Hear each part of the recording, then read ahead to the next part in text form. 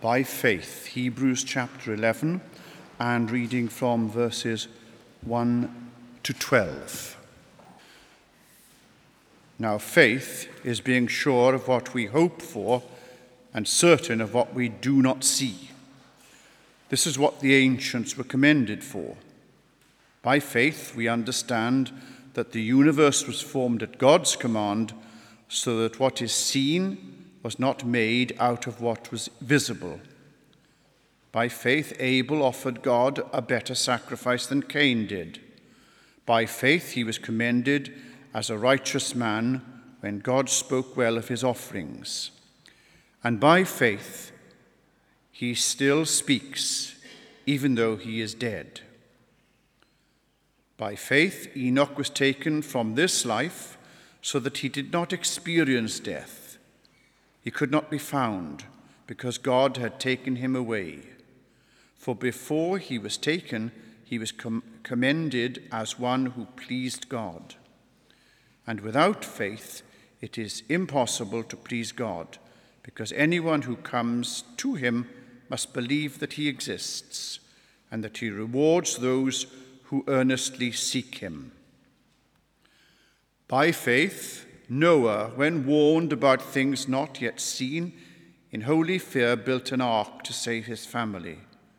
By his faith, he condemned the world and became heir of the righteousness that comes by faith. By faith, Abraham, when called to go to a place he could later receive as his inheritance, obeyed and went, even though he did not know where he was going. By faith, he made his home in the promised land, like a stranger in a foreign country. He lived in tents, as did Isaac and Jacob, who were heirs with him of the same promise. For he was looking forward to the city with foundations, whose architect and builder is God. By faith, Abraham, even though he was past age and Sarah herself was barren, was enabled to become a father because he considered him faithful who had made the promise. And so from this one man, and he as good as dead, came descendants as numerous as the stars in the sky and as countless as the sand on the seashore. This is the word of the Lord. Thanks be to God. Well, good evening, and let's pray for God's help as we look at his word together. Let's pray. Our Father in heaven, we confess afresh tonight that we are convinced your word is truth and that it is true for each one of us in our lives today. Please help us to understand what this truth means for us tonight. Help us to be people who can stand on this truth as a firm anchor in our lives, that we may be people who increasingly live for you and bring glory to your name. In Jesus' name, amen. Well, last year I had the pleasure of joining our young people on the Sego Weekend Away. It was a great time, but you can imagine my anxiety when I was told that this Saturday morning activity was to go surfing in the icy waters off the North Devon coast. And you can imagine how my anxiety increased when the instructors told us that on the morning the waves were just about as big as they ever get down in Devon. So I was completely petrified by the thought of going surfing. You'll be glad to know that I survived. It's okay.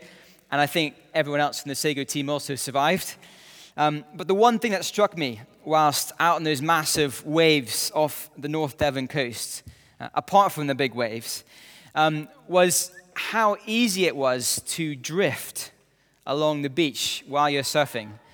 Our instructors had set up a square, a sort of safety square off the beach where we should stay, where the water was safe, and they could watch us.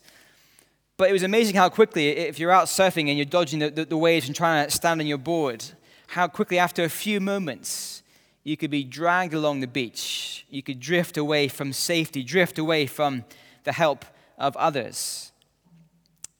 The danger of drifting We are starting a new series over the summer here at the Six, looking at mainly Hebrews 11 and the great danger which runs through the book of Hebrews is the danger of drifting. Not drifting along a sandy beach when you're surfing, but a far greater danger than that, which is to say the danger of drifting spiritually, of drifting away from Jesus, of drifting away from our confidence in the gospel. And of course, the thing about drifting is that it is so hard to tell that you are drifting.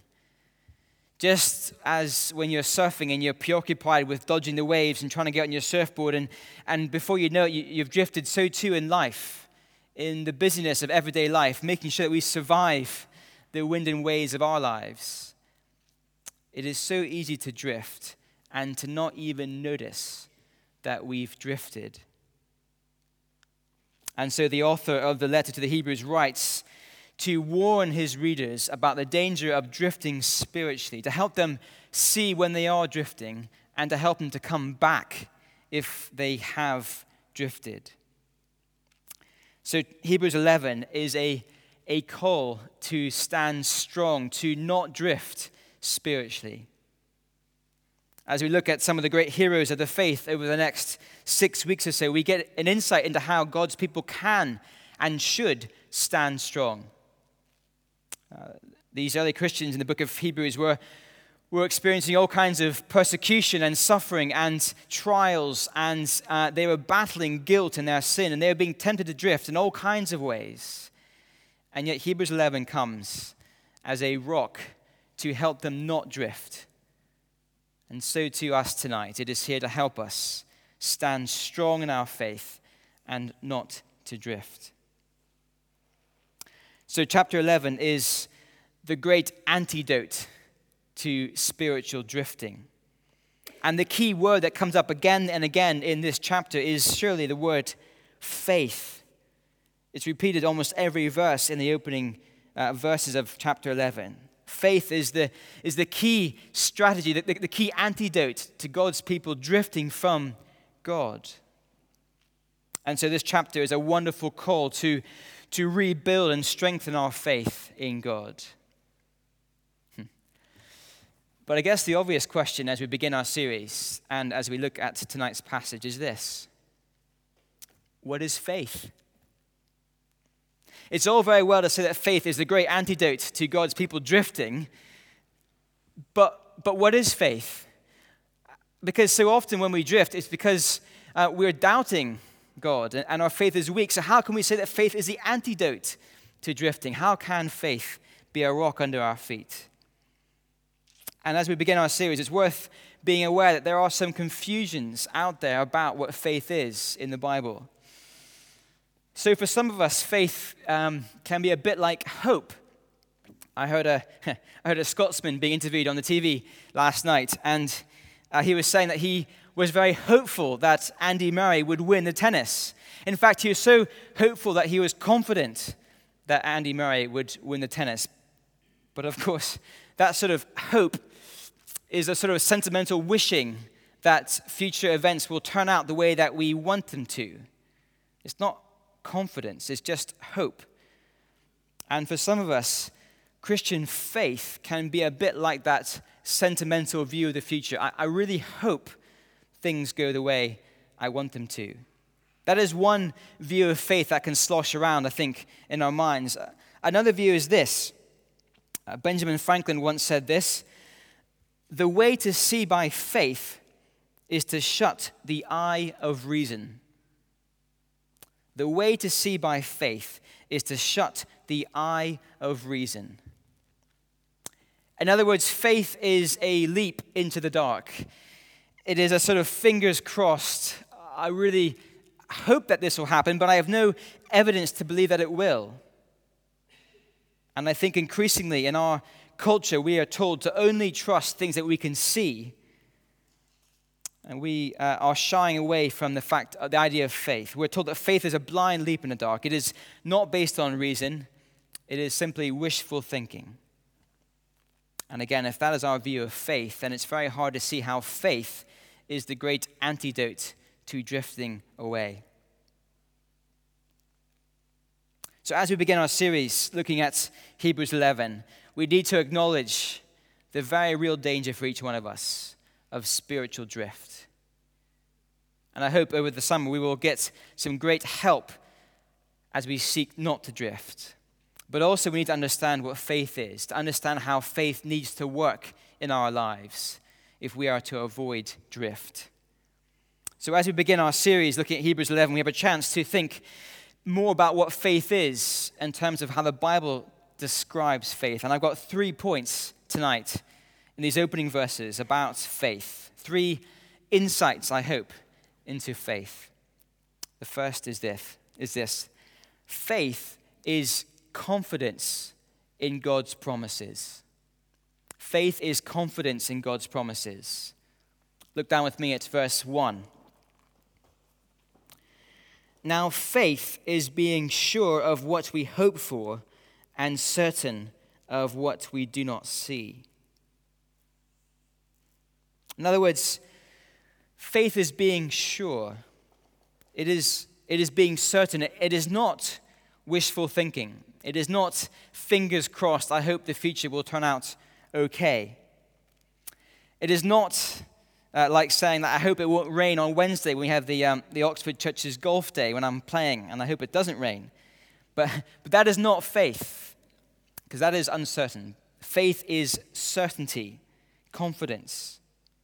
It is objective. But hang on, you might say. How can we have certainty? How can we be sure about, as verse 1 says, what we cannot see?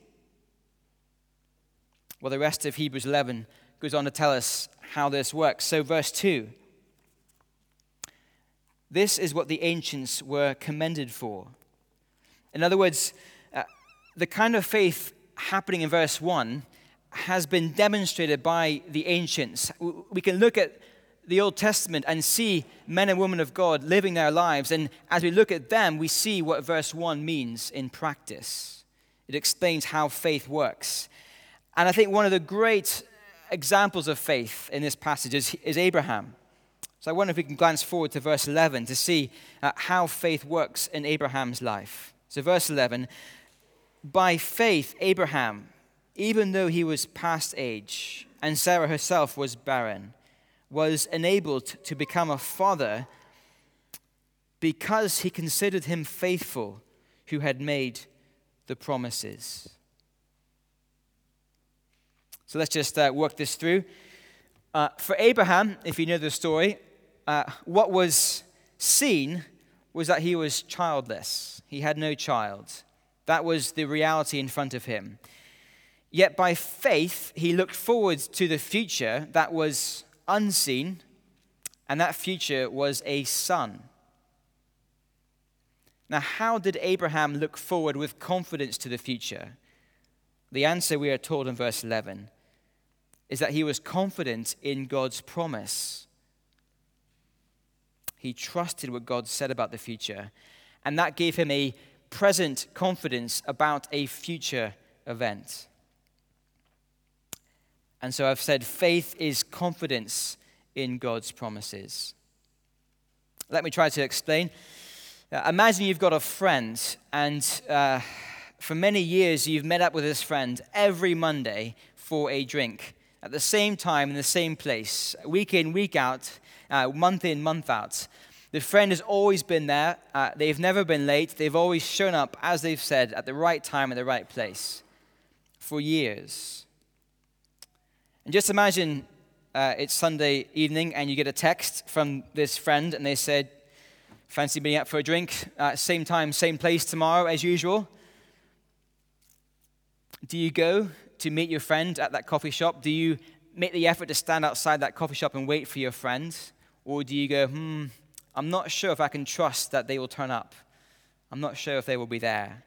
You have a decision to make. Do you trust their promise about the future? Or do you hang back and not trust them? Of course you go, don't you? Of course that's how we work as humans. If our friend's been there week in, week out, and they've always been faithful, well, we trust them for the next step in the future, even though we can't see them at the coffee shop yet. We believe on the Sunday night they will be there on the Monday, and so we go on the Monday. Now that is an act of faith to actually turn up at the coffee shop. But it is a faith based on confidence in the promise of the one you're going to see. It is based on a proven track record over many months and years.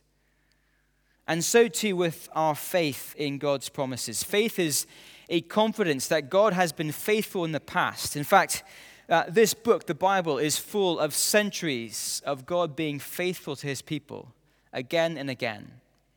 And if he's been faithful in the past, time and again, well, faith says we can be confident in his promises for the future. Even though we can't see the future, we can be confident he will be faithful because he always has been.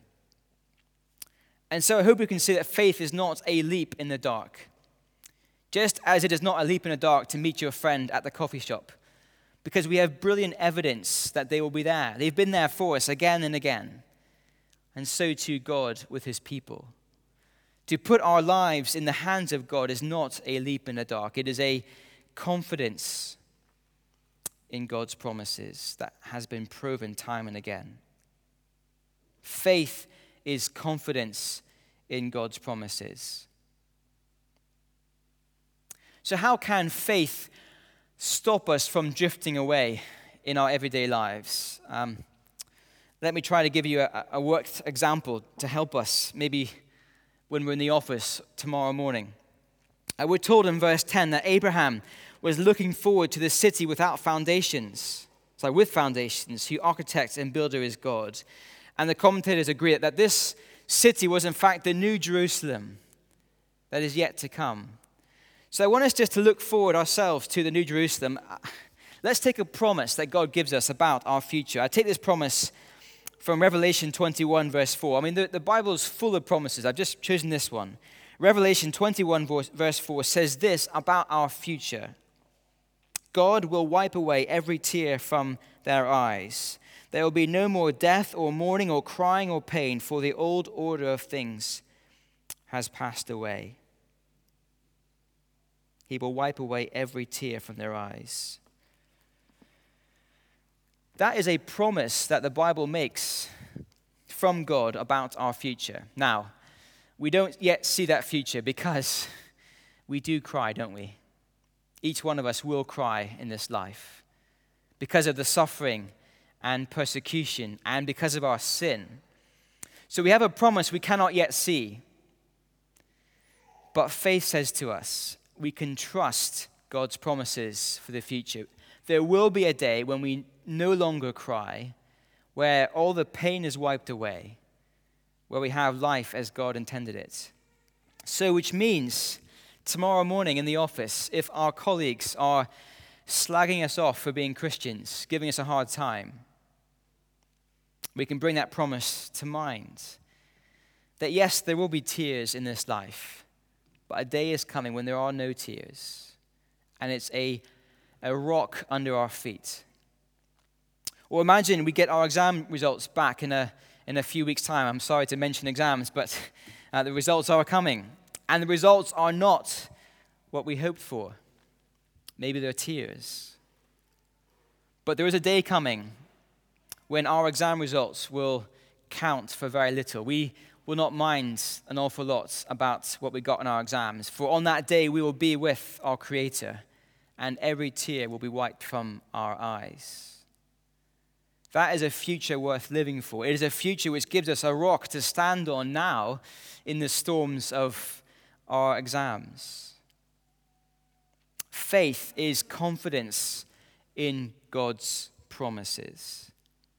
That's the first lesson of faith. And I should say that is the longest point tonight, so do not fear, we'll speed up as we go through the next 2 points. Secondly, faith is essential for God's people.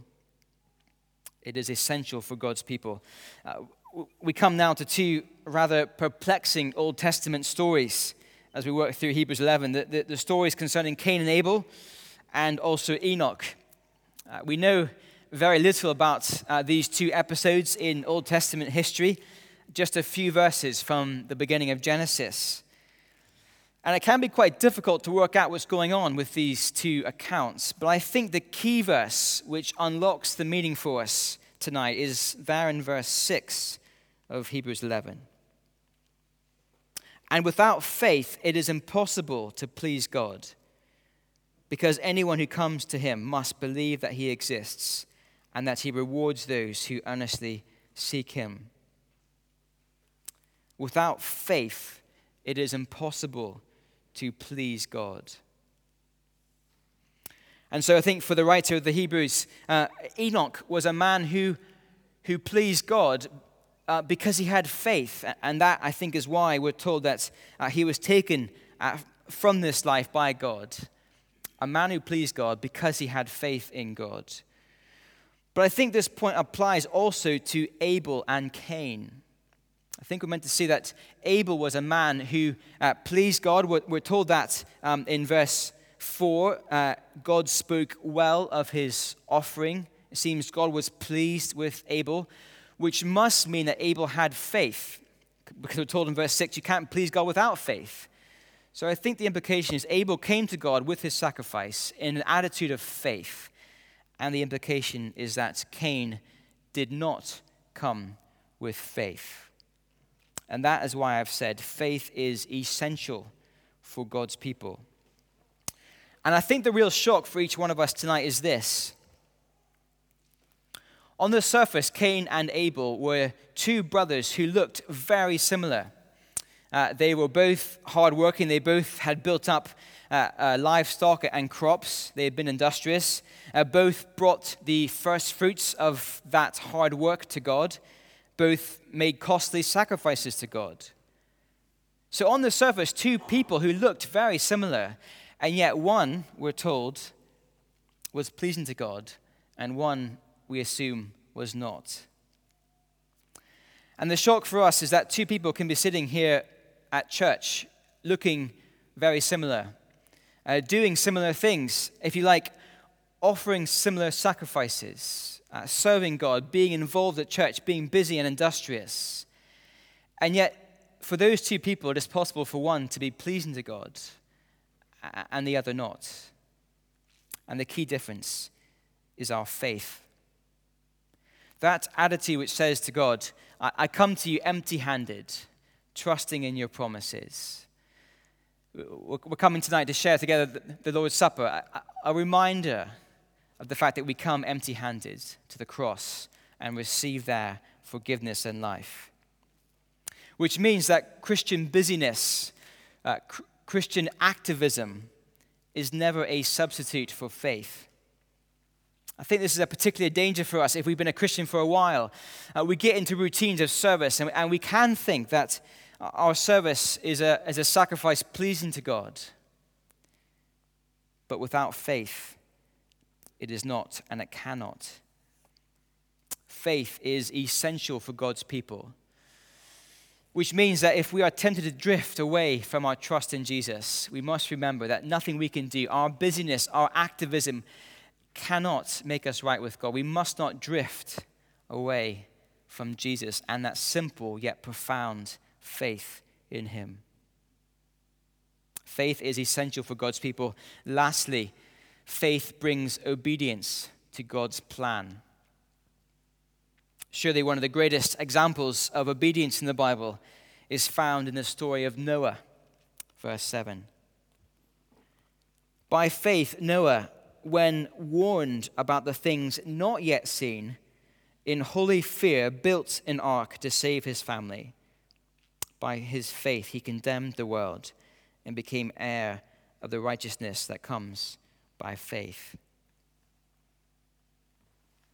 Noah is a great example of faith because when God's promise came to him, there was no visible indication of the threat of the flood. It was unseen. And yet he acted in obedience. He trusted God's promise, but that trust transformed how he lived. And so he went about building an ark, even though he was mocked by his friends and family. He didn't just believe the promise, he acted, which means faith must bring obedience to God's plan. And we see a similar point with Abraham. Again, verse 8, we read, "By faith, Abraham, when called to go to a place he would later receive as his inheritance, obeyed and went, even though he did not know where he was going." You see the same principle?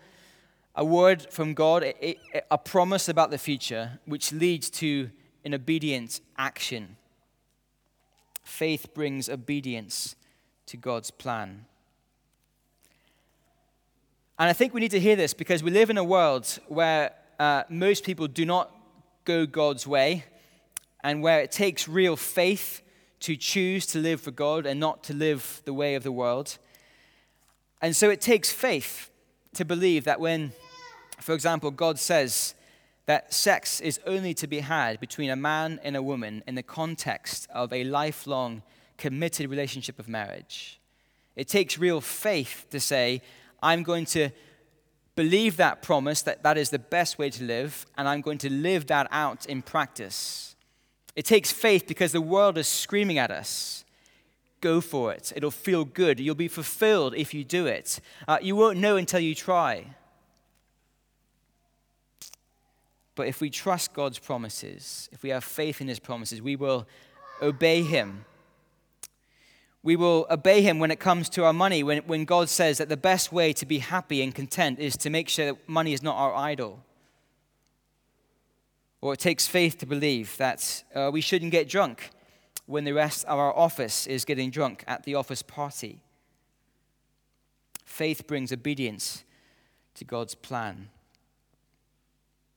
And I think there is a further implication which we need to hear tonight, which is that if we are dabbling in a lifestyle of persistent disobedience, if we are being stubborn and willful over a particular area of our life, then we need to be aware that that can erode our faith in God. I think it goes both ways. I think of a friend of mine at school who was a keen Christian. We helped to lead the Christian Union together at school. And he was open about his faith to his friends. And then one year he started dating a girl. A few months later he confided in me that they'd started to sleep together.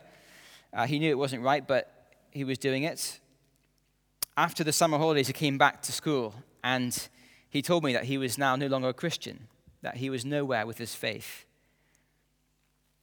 And as I reflected on his example, it seemed clear to me that his faith had been eroded by his disobedience, that he had chosen to disobey God, and that had had big impact on his faith. So we need to be aware. Faith brings obedience to God's plan. We must not be careless with how we live. Don't mishear me. Each one of us is only saved by the cross, by Jesus, not by our obedience. But we must not be those who dabble in a lifestyle of prolonged, stubborn disobedience. I want to finish with a quote which I came across this week from a friend who wrote me a prayer letter. This is a friend who is living in Austria and about to move cities. They are, I guess, a mission partner, and I've been trying to pray for them over the years. And as they're about to move cities, they confess to being daunted by what lay ahead of them, scared by the unknowns. They don't have accommodation yet. They don't have a fixed salary yet in this new city. So it was a letter of honesty, scared about the future and asking for prayer. But the letter ended with what I thought was a brilliant quote which summed up Hebrews 11, which I think captured the heart of faith, which I hope that each one of us can leave with tonight. It is a quote they took from Corrie ten Boom, and the quote is this: "Never be afraid to trust an unknown future to a known God." Never be afraid to trust an unknown future to a known God. Let's pray.